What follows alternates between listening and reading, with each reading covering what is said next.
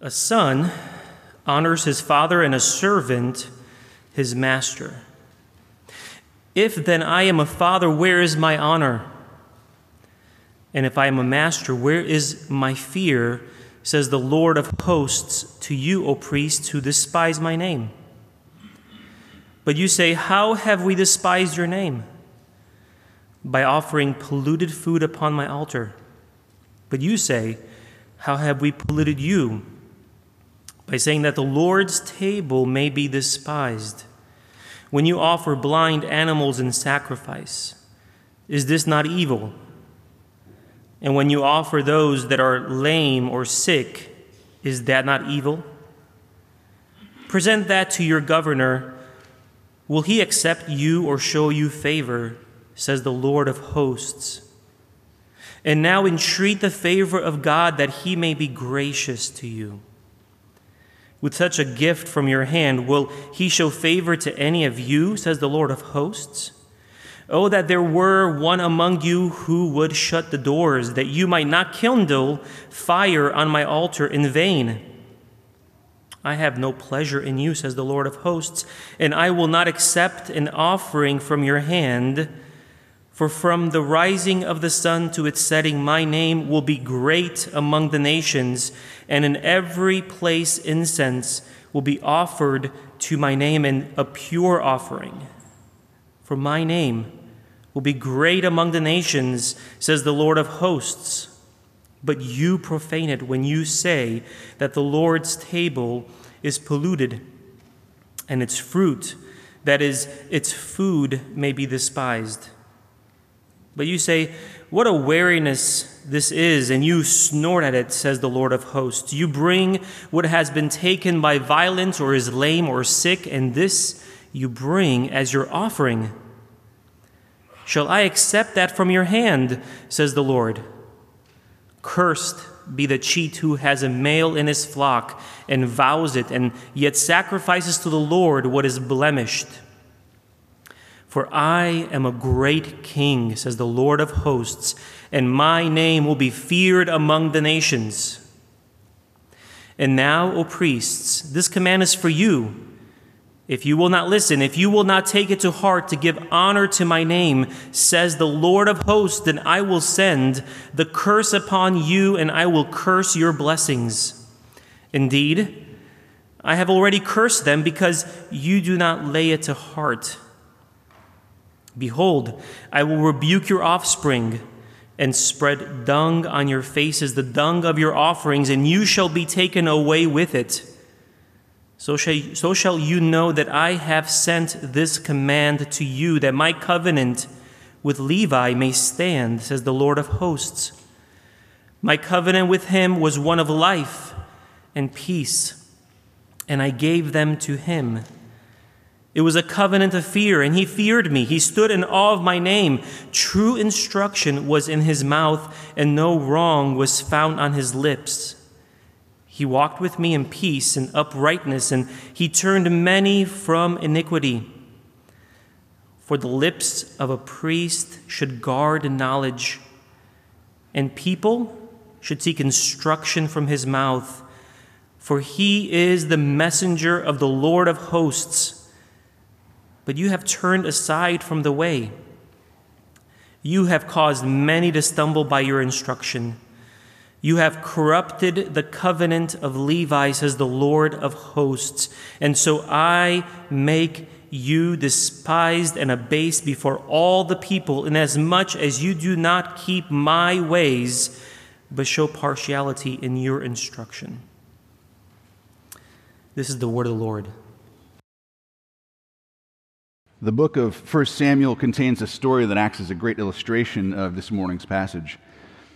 Eli was a high priest of Israel. He was a judge, and he had two sons who served as priests. Their names were Hophni and Phinehas, and they were serving in the tabernacle at Shiloh, but instead of upholding their responsibilities as priests, their sacred priestly duties, with reverence and with devotion, they indulged in corruption and dishonest practices. They were described as worthless men who did not know God. Hophni and Phinehas abused their priestly privilege for personal gain. They showed contempt for the offerings that were brought by the people. They took more than what was their rightful share from those offerings for themselves. They ignored the proper procedures for sacrifices. And worse yet, they engaged in immoral behavior with the women who served at the entrance of the tent of meeting. Their actions dishonored God's name, to put it mildly, but their actions also led the people of God astray from God as well. And they were misrepresenting God and critically undermining the foundation of Israel's calling to live as God's redeemed people among the nations. So God's wrath was kindled against Eli's sons and their wickedness. He sent a prophet, an anonymous prophet, to Eli with a very stern warning for him and his sons. He revealed that Eli's lineage was going to no longer be serving as priests. Because they made a mockery of God's worship, they did not fear him, they misrepresented him, God would end Eli's priesthood and raise up a new faithful priest who would serve God with fear and with reverence. And that prophet would be named Samuel. God's leaders and servants are entrusted with a profound responsibility. The weight of their actions has a very real bearing on the spiritual well-being of a community. Hophni and Phinehas weren't just failing at their job, they were actually making a mockery of the sacred calling to lead people toward God through right worship and ethical guidance. The account of Eli's sons reminds us the need to rightly fear and rightly honor God, to highly value the gift of worship, and to stay close to God's word so that we don't take his name in vain. So that was some 600 years before the time the prophet Malachi was ministering, the prophecy that we read this morning. A lot happened during those 600 years. Because of Israel's disobedience, God led them to be exiled, to be removed from their land, that promised land. Babylon took them over, and they were attacked and taken out for about 70 years. But at this point, they had been returned back to that land they were exiled from. They'd been back for almost 100 years at this point, actually. And over those 100 years, after they had been returned to their land, they started to grow cold, indifferent towards God. They'd become hypocritical and skeptical and disobedient. And so God comes in, as a father would and should, to challenge and to correct and to confront his people. And then he promises to reward those who are patiently and faithfully prepared to receive his Messiah at the end of the book. Now, the structure of this book, as we talked about last week, is built around questions and answers. And you can see that in today's passage. It's essentially 6 dialogues from beginning to end of this book. They're disputes between God and his people that are mediated by this prophet. And each of these little interactions has about 3 elements to it. There's 3 elements. The prophet gives a statement from God, which is usually about the attitude or the behavior of the people. And then the prophet anticipates Israel's objection to that statement, and then he provides a response to that objection. So it's a statement, an objection, and then a response. So here's the dispute from today's section. The statement is, God's servants, his priests, do not honor or fear God. You see it in the first part of verse 6. The objection, they ask for examples. How have we done that? Well, then he spends the next portion of this passage, up until chapter 2, verse 9, responding to that. God rebukes their rotten worship and corrupt teaching. So we'll break this down this morning in 2 points, under 2 sections. The remainder of chapter 1 and then the beginning of chapter 2. First, rotten worship requires repentance. And then second, corrupt spiritual leaders guide people away from God. And the big idea that ties these principles together this morning is this: positively articulated. Rightly loving God is expressed through genuine worship and word-centered discipleship. You might have noticed as Mircha read this passage that these verses are addressed directly to Israel's priests. And so we might be tempted to sort of let ourselves off the hook and say, well, none of us are Israel's priests, so maybe this doesn't have to do with us. Israel's priests, of course, served a unique role in redemptive history. They were those who taught and facilitated worship for Israel, God's covenant people, by offering sacrifices. And now in the new covenant, we're not offering sacrifices anymore. Or are we? 1 Peter 2:9 says the church now is God's royal priesthood, that we are a holy nation, that we are a people for his own possession. Romans 12:1 says that we are to present our bodies as a living sacrifice, holy and acceptable to God, which is our spiritual worship. So I'd like to suggest right off the top that this actually does apply to you and I. We are, like priests, offering our lives, our bodies, our whole existences as living sacrifices to God. And so as we read through this and as we study through this morning, be thinking and reflecting on your own life in those terms. God rejects empty worship and false teaching. And so let's pray now and ask the Holy Spirit to help us to recall our desperate condition apart from Christ so that we might rightly value God and his word. Let's pray. Father, we're grateful for the opportunity, the pleasure, the privilege to be able to gather with your people here this morning. We ask that you would help us by your word and your spirit to rightly value what's happening in here this morning. Father, would you help us take this seriously? We see that you take it seriously. We confess and repent that we often treat worship trivially, apathetically, and so we ask that you would help us to correct that now.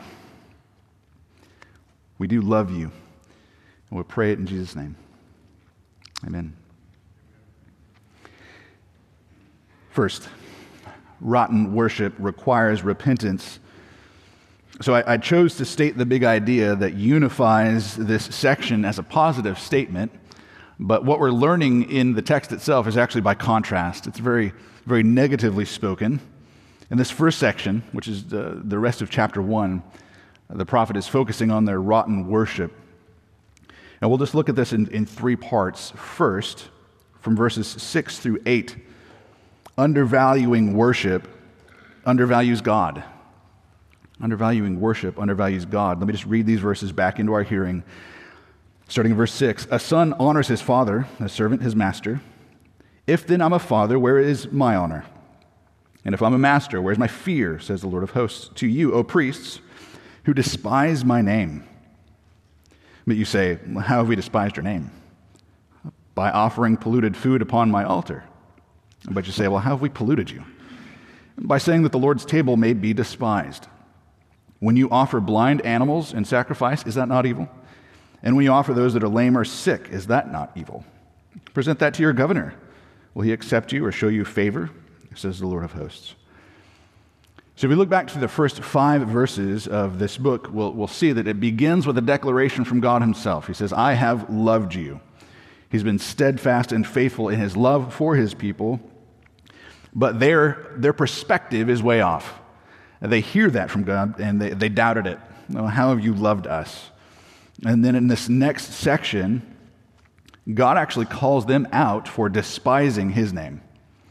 And again, they object. They doubted that they were despising his name. What are you talking about? Well, again, their perspective is way off. And so God brings some clarity, and he brings some specificity. A father, a master, or a lord is due honor or fear just by the virtue of the position. Humanly speaking, we ought to have respect for people who hold positions of authority like bosses or parents. And yet these priests have no honor or respect for the highest authority of all, the authority that they are meant to be representing. He even goes so far as to say that they despise his name. Despise. You might notice that God's name comes up a lot in this passage, the phrase God's name, despising my name will be made holy. A name reflects a person's reputation. So if you mention somebody's name, it calls to mind all that person represents. You recall their character. When God revealed his name to Moses, he was revealing his character to Moses, who he is. And so these priests whose responsibility was to treat God's name as holy, are actually doing the exact opposite. They are despising his name. So to despise something is to look down on it with contempt, to treat it as being worthless. Maybe you recall that episode from the life of Jacob and Esau, when Jacob tricked his brother Esau into getting his blessing, the family birthright. Esau was out hunting or whatever, and he comes in super hungry, and Jacob's got some bread and some lentil stew, and Esau's just desperate to get that food. And so Jacob says, well, I will give you some bread and lentil stew if you give me the family birthright. And Esau said, what use is a birthright to me? I'm hungry. Let me just have that. I'm about to die of hunger. A birthright's not going to be any good to me if I'm dead. And so he trades his birthright for a bowl of stew. Just to be clear, the birthright would have been a part of a double portion of the family's wealth. It would have meant authority over the family, the household, leadership, and spiritual responsibilities and blessings. And he traded all of that for one meal. And Genesis 25, Moses says, and thus Esau despised his birthright. He despised it. So there's an illustration of what's happening here. These priests are despising God's name as counting it as being worthless. So that's the posture of their heart.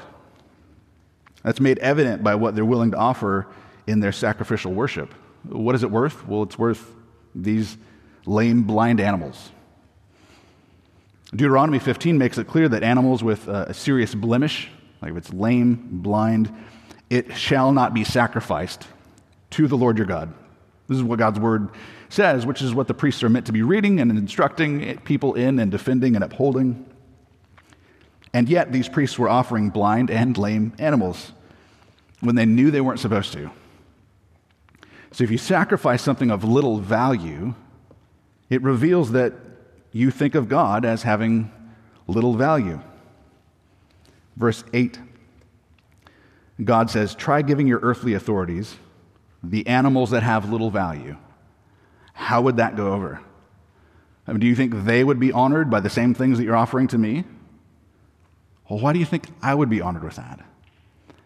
And so it is a question that we might be asking of ourselves as a kingdom of priests. If you gave your bosses the same level of dedication that you're giving to the Lord, how would that go for you? Would he be pleased with your tardiness, your absence, apathy? Worship that costs little reveals a heart that values God little, which is to despise his name, thinking little of him, almost an indifference toward God. And indifferent, apathetic worship is actually worse than no worship. We see that in the next verses from 9 to 10. Apathetic worship is worse than no worship, verses 9 through 10. And now, entreat the favor of God that it may be gracious to us. With such a gift from your hand, will he show favor to any of you? Says the Lord of hosts. Oh, that there were one among you who would shut the doors, that you might not kindle fire on my altar in vain. I have no pleasure in you, says the Lord of hosts, and I will not accept an offering from your hand. Entreat the favor of God is more literally seek the face of God and beg for his grace. Remember that God is a personal being. You might have forgotten that. But he says it would actually be better if there was even one priest, even just one priest who would recognize that this worship, the whole priestly system now has become corrupt, it's become rotten, it's become weak. The priesthood is horrible. Just lock the doors and keep everybody out so nobody has to play a part in this. It would be better to shut the whole thing down, to cancel everything, than to have half-hearted, empty, vain, indifferent, apathetic worship. God takes no pleasure in weak, empty formalities in worship. We don't offer animals in worship, lame or otherwise. And so what does this mean for us as Christians? Well, if our body, Romans 12, our entire person, is meant to be a living sacrifice, holy and pleasing to him, This warning does still apply to us, but we have to think carefully about what that means. So the priests were cutting corners. They were trying to see how little they could get away with and yet still be sort of giving lip service to honoring God. Their actions, casually and dismissively going through the motions of offering sacrifices, actually revealed a heart posture that had no respect or awe or fear of God. So the question is, what do you have to offer to God? Perhaps it's the greatest of assets that we all each have, our time and our attention. Do we bring the best times of our day and the best portions of our attention to the Lord? Do we prepare for the Lord's service on Sunday morning during the week by reading through the sermon text, praying for your brothers and sisters who will be joining you at that gathered worship service, praying for the preaching of the gospel, or maybe even sacrificing your ability to sit in on that worship service in order to let a parent come and join, watching over some kids so that someone else would have the benefit, the privilege of sitting in gathered worship. Showing up early to look for organic, natural moments to connect with someone, offer prayer and encouragement. Singing actively, singing boldly. Singing is an expression of our covenant relationship with God and our submission to His will. I know it might seem like a small thing, but singing is no small thing. These actions, which again may appear small and insignificant, actually reveal a posture of heart that recognizes what we're doing in worship is a big deal.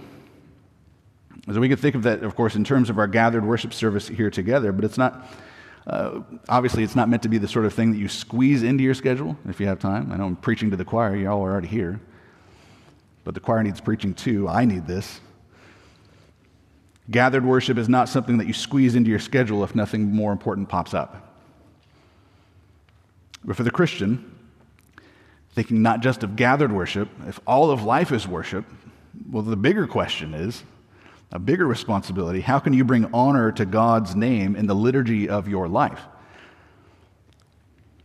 By living in a way that would ordain the gospel, adorn the gospel as a high-valued greatest prize, rather than something that is simply a despised, worthless token. So what does that look like in your life? I, of course, can't answer that for you. But you can ask right now the Holy Spirit to help you, illumine your heart and mind. How is it that you might be giving more honor to God in the liturgy of your life? Maybe spend some time thinking through the implications of that for you. The way to stir up that level of appreciation, though, the privilege of what we get to do in worship, is to rightly understand what worship even is. So let's consider that in the next verses 11 through 14, where we are, I think, instructed and told that we should value worship as a foretaste of the world to come. We should value worship as a foretaste of the world to come. 11 through 14 say this: "For from the rising of the sun to its setting, my name will be great among the nations. And in every place incense will be offered to my name and a pure offering. For my name will be great among the nations, says the Lord of hosts. But you profane it when you say that the Lord's table is polluted, and its fruit, that is its food, may be despised. But you say, what a weariness this is, and you snort at it, says the Lord of hosts. You bring what's been taken by violence, or is lame, or is sick, and this you bring as your offering. Should I accept from your hand, says the Lord? Cursed be the cheat who has a male in his flock and vows it, and yet sacrifices to the Lord what is blemished. For I am a great king, says the Lord of hosts, and my name will be feared among the nations." Worshiping God the Father through God the Son by the Holy Spirit is the goal or the target, really, of all history.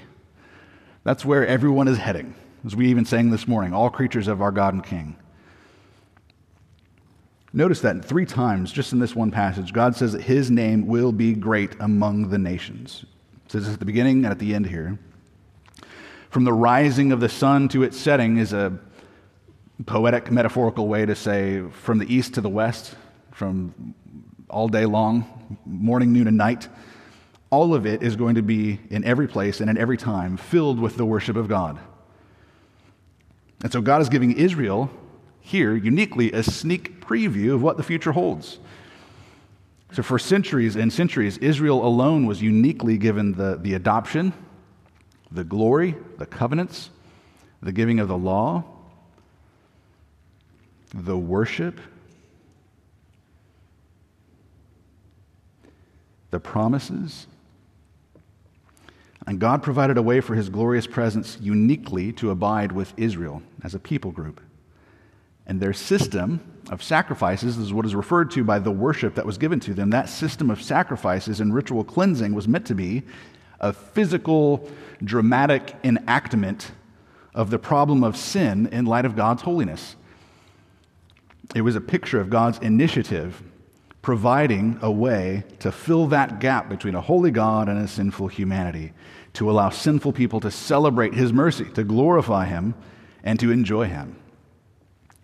Well, eventually, from their lineage, the lineage of Israel, would come the Christ, who is God over all, blessed forever. Amen. And when Jesus the Christ came and lived and died, he, we understand now, was the unblemished lamb who would be offered as a sacrifice to make atonement for sin. It would become clear that he was what all of that sacrificial system of Israel was pointing to, anticipating a shadow of. He would be the true and better high priest who would offer himself as a sacrifice to bridge the gap between a holy God and a sinful humanity. And he would begin to draw all men to himself, not just Israel. And so now, on this side of the cross, this side of the coming of the Holy Spirit, through the revelation of God's gospel, the name of the Father, Son, and the Holy Spirit is now great among the nations. That's what's happening here now. We are the nations. And so through Christ, by the Spirit, those who are approaching God by faith have a pure offering to give through that great high priest whose name is love and ever lives and pleads for us. The privilege of entering into the presence of a holy God belonged to Israel, but now it has been fulfilled in and through Christ. And there will come a day when every knee will bow. Every tongue will confess that Jesus Christ is Lord to the glory of God the Father. That is where history is heading, where one day sin and sorrow and rebellion will cease. His name will be feared among the nations in the greatest way possible. But when we get to gather together on Sunday mornings, in times like this, what we're getting is a glimpse of what that future will look like. It's as if gathered worship is an echo from the future bouncing back into the present. As simple and as imperfect as our gathered worship services are, they are at their best a foretaste of heaven. Now, it's not to say that you'll be sitting in a pew forever, but we will be experientially wrapped up in passionate gratitude for the mercy and grace of God who would save a wretch like me. But we don't often think of worship on those terms. We sometimes think of worship services as something that a church is supposed to figure out how to design in order to craft it to satisfy people's desires and preferences, which gives the impression that humanity is actually the point of the gathering rather than God. And so it shouldn't be surprising when we undervalue worship, we undervalue God, and we become indifferent, and we think of the whole thing as a weariness. I guess I can wake up and go to church. Like, if their services aren't even really that great. Like, I don't know if I get that much from it. It's very different than I'm excited to go bring my sacrifice of praise because of what God's done for me in Christ. If worship is not seen as a privilege, it becomes an empty duty. There's no desperation, there's just drudgery. Snorting at it, not even hiding it. Calling it a weariness. Just remember, says God, that his name will be great among the nations. This is not a threat, it's a promise. So you're getting a foretaste of the world to come by worshiping God the Father through the Son by the Spirit. Act accordingly. Notice, too, throughout this passage that God refers to himself as the Lord of hosts. It's 11 times through this section. Lord of hosts means the God of angel armies. That means he's in charge of all cosmic authorities and powers, the title of authority. And he is speaking with that authority as he's rebuking the priests. So let's turn now to chapter 2. We'll see second, corrupt spiritual leaders guide people away from God. Chapter 2, verses 1 through 9. And we'll just do the first 4 verses first. We see the Lord rejects corrupt spiritual leaders. Chapter 2, verse 1. And now, O priests, this command is for you. If you will not listen, if you won't take it to heart, give honor to my name, says the Lord of hosts, then I will send the curse upon you, and I will curse your blessings. Indeed, I've already cursed them because you don't lay it to heart. Behold, I will rebuke your offspring and spread dung on your faces, the dung of your offerings, and you shall be taken away with it. So shall you know that I have sent this command to you, that my covenant with Levi may stand, says the Lord of hosts. Wowzers. So these priests now have been undervaluing God's grace, which is evident by the way that they're acting, underestimating their own sinfulness and the need for sacrifice, underappreciating God's mercy. And so, like Eli's sons, Hophni and Phinehas, God was going to remove them from their position. He's rebuking them and their offspring. The priests were meant to prepare the animal sacrifices for the sanctuary. And as a part of that preparation of the animals, they were meant to clean those animals. So you can imagine it like cleaning a fish. You remove the entrails in order to purify and clean the animal. Those internal parts are the unclean parts of the animal. And so you would take those out. The entrails is essentially what it is. And our ESV translates that here as dung. It is the unclean parts of the animal. And so what's happening here is God is making evident through his language that he takes his own holiness seriously, even if the priests don't. And so here in this hyperbolic language, he's speaking metaphorically of considering the priests themselves as being covered with that uncleanliness in his own sight, and so they're removed from the holy place. They are unfit to serve in God's holy sanctuary. And there is a tribe of Israel named after one of the sons called Levi. And so Levi was the tribe that priests would come from within Israel. That's what the allusion to the covenant of Levi is here. The agreement was that these priests were supposed to teach Israel the law. They were supposed to offer intercessory prayers for Israel on their behalf. And then in turn, they would be protected and supported by the other tribes so that they would be able to give themselves to that calling. Well, these priests were not giving honor to God's name, and so he would replace them.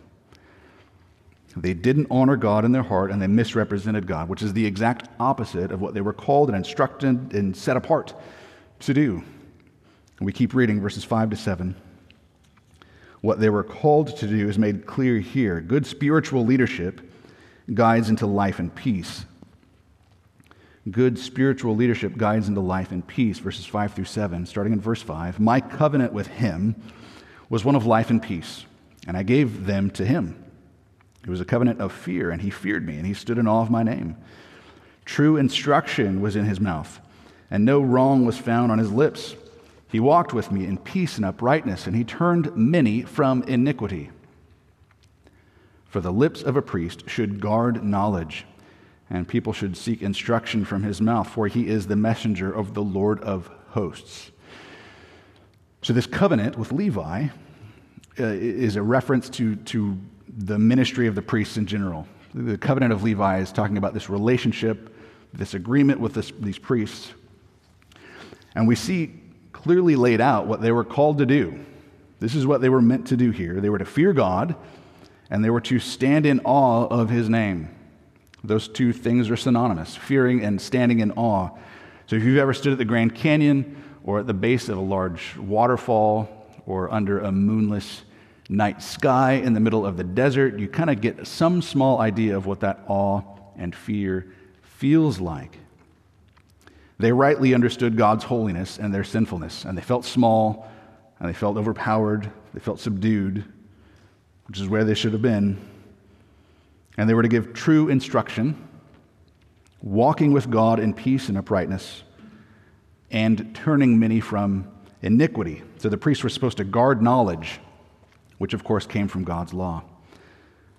The Levitical priests, those from the tribe of Levi, were meant to provide spiritual leadership and oversight and guidance for this nation of Israel. And so they're supposed to exercise that responsibility and authority well.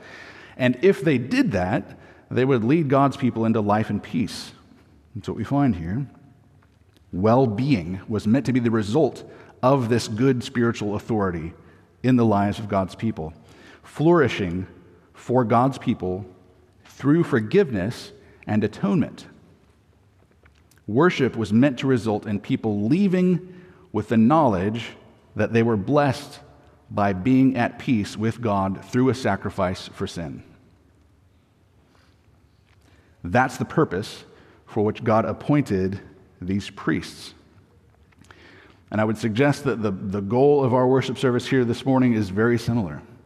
We would love for you to leave with an assurance that you can be at peace with God through repentance and faith in the great high priest, who is Jesus Christ, who ever lives and pleads. If you've not put your faith in Christ, talk to me after the service. Ask the Holy Spirit to give you that faith now. Pray, repent, believe. Don't leave this morning without that. Notice that their ministry, the ministry of these priests, was a ministry of the Word. A ministry of the Word. The true instruction that would come from their mouths would be the knowledge that they're guarding and keeping, which comes from God. You see that clearly articulated here. So their responsibility as these priests was to diligently study and understand and know God's word so that they would know what is good and acceptable and pleasing to God. And that applies directly to us, friends, as a kingdom of priests. Anyone who has a place of spiritual direction or teaching or spiritual influence must fear God and maintain fidelity to his word. Priests are not. A big, beautiful garden would have to be continually cultivated and watched and guarded. If a garden isn't watched and carefully cultivated over time, it becomes dilapidated. It's neglected, overgrown, decaying. So if you have this big, beautiful, lush space, it can become overgrown with wild, tangled weeds now that are coming in. And the paths that he would set out in this beautiful garden would be obscured by fallen leaves and debris that falls onto them. Maybe the fountains and the ponds no longer running. They're covered in algae. The colors on the flowers and the plants that once bloomed through there now have faded. They're all muted. There is no color. What happens is nature reclaims that space that was carefully cultivated and cherished. And in a similar way, if God's word isn't guarded and diligently kept, sinful human nature will creep in and overtake it. What does it look like when the true instruction of God's word isn't guarded? The most uncomfortable aspects of God's word will become minimized and then rejected. The holiness of God, the sinfulness of man. What does that sound like in the church? J. Gresham Machen, writing 100 years ago this year, sums this up actually very well. If we don't need atonement for our sin anymore, what we're gathering together to hear on Sunday mornings really is just good advice. We don't need repentance, we just need some encouragement. And so he articulated this perversion of God's gospel like this, quote, "You people are very good. You respond to every appeal that looks like it's working towards the welfare of the community. And now we have in the Bible, especially in the life of Jesus, something so good that we believe it's good enough even for you, good people." So it really just becomes merely about doing good. which dismisses our helpless condition under sin and undermines the need of a Savior. There's no mention of the cross, there's no mention of repentance, and as a result, many are not turned from iniquity, which is their sin, which is what he says in verse 6. This is the result. Good spiritual leadership guides into life and peace by guarding the uncomfortable portions of God's word. Those who defy those responsibilities to guard God's word then are held under contempt by God, and that's what we see in verses 8 through 9. See, the Lord has contempt for his leaders who defy their responsibilities. Verses 8 and 9. But you have turned aside from the way. You've caused many to stumble by your instruction. You've corrupted the covenant of Levi, says the Lord of hosts. And so I make you despised and abased before all the people, inasmuch as you do not keep my ways, but show partiality in your instruction. So these priests are giving up their responsibility, and as a result, they have led people into stumbling by their instruction. The only way to make sense of that, causing people to stumble, is if they were deciding to encourage people to stay in sin. We have the common metaphor in the Bible of walking and stumbling. God provides the path of blessing and obedience by his word. That path, of course, leads to God himself. And he gives us his word, and then he provides prophets and priests and kings and teachers to guard that word, that it might lead people to him. And yet, inevitably, we each have turned aside from that way. And when people who are in places of spiritual leadership, who are meant to be speaking messengers of God, begin to change that word and don't guard that word, they cause people to stumble as they're walking along that path toward God. It's a metaphor for failing in the life of faith and obedience, stumbling. Verse 9 says that the priests were showing partiality in their instruction. Partiality, what could that have looked like? What could that have meant? Well, we know that partiality is just being biased towards someone, showing favor to one person, not having equal judgment for both parties. James talks about showing partiality towards those who are rich, which is a very common temptation. People who are rich and appear wealthy and powerful often are given partiality. These priests were more fearful of these men and women than they were of God. Or maybe these priests were accepting the blind and lame sacrifices of these certain powerful people, these members of the community, even though they knew better. Like, well, I don't really want to contradict this powerful, rich person. This happens so not only with people who are rich and powerful, sometimes it happens with people who are just near and dear to us. We might be tempted to reinterpret the Bible because it's uncomfortable for those whom we love. We might call evil good and good evil if it means that we can sort of alleviate the stress or burden of a particular sin of someone that we love. But that partiality, which might come from a place of compassion, causes people to stumble. They take a teacher's instruction to accurately represent God's word, and as a result, then, they don't turn from that iniquity, but they continue in it and stumble. And they think that they're free to sin with God's approval. That dishonors God, and so as a result, God would dishonor these priests who were leading in this way. They despised God's name, but there would come a day when they would be despised by those same people whom they feared and whose favor they were seeking. Effective, godly spiritual leadership demonstrates a fear of God rather than a fear of man. It guards and teaches God's word faithfully. It's marked by obedience and a call to repentance from sin and forgiveness through atonement. Without solid teaching, worship becomes a meaningless ritual. There's no transcendence. There's no need for amazing grace. And the message of Christianity becomes devoid of all meaning.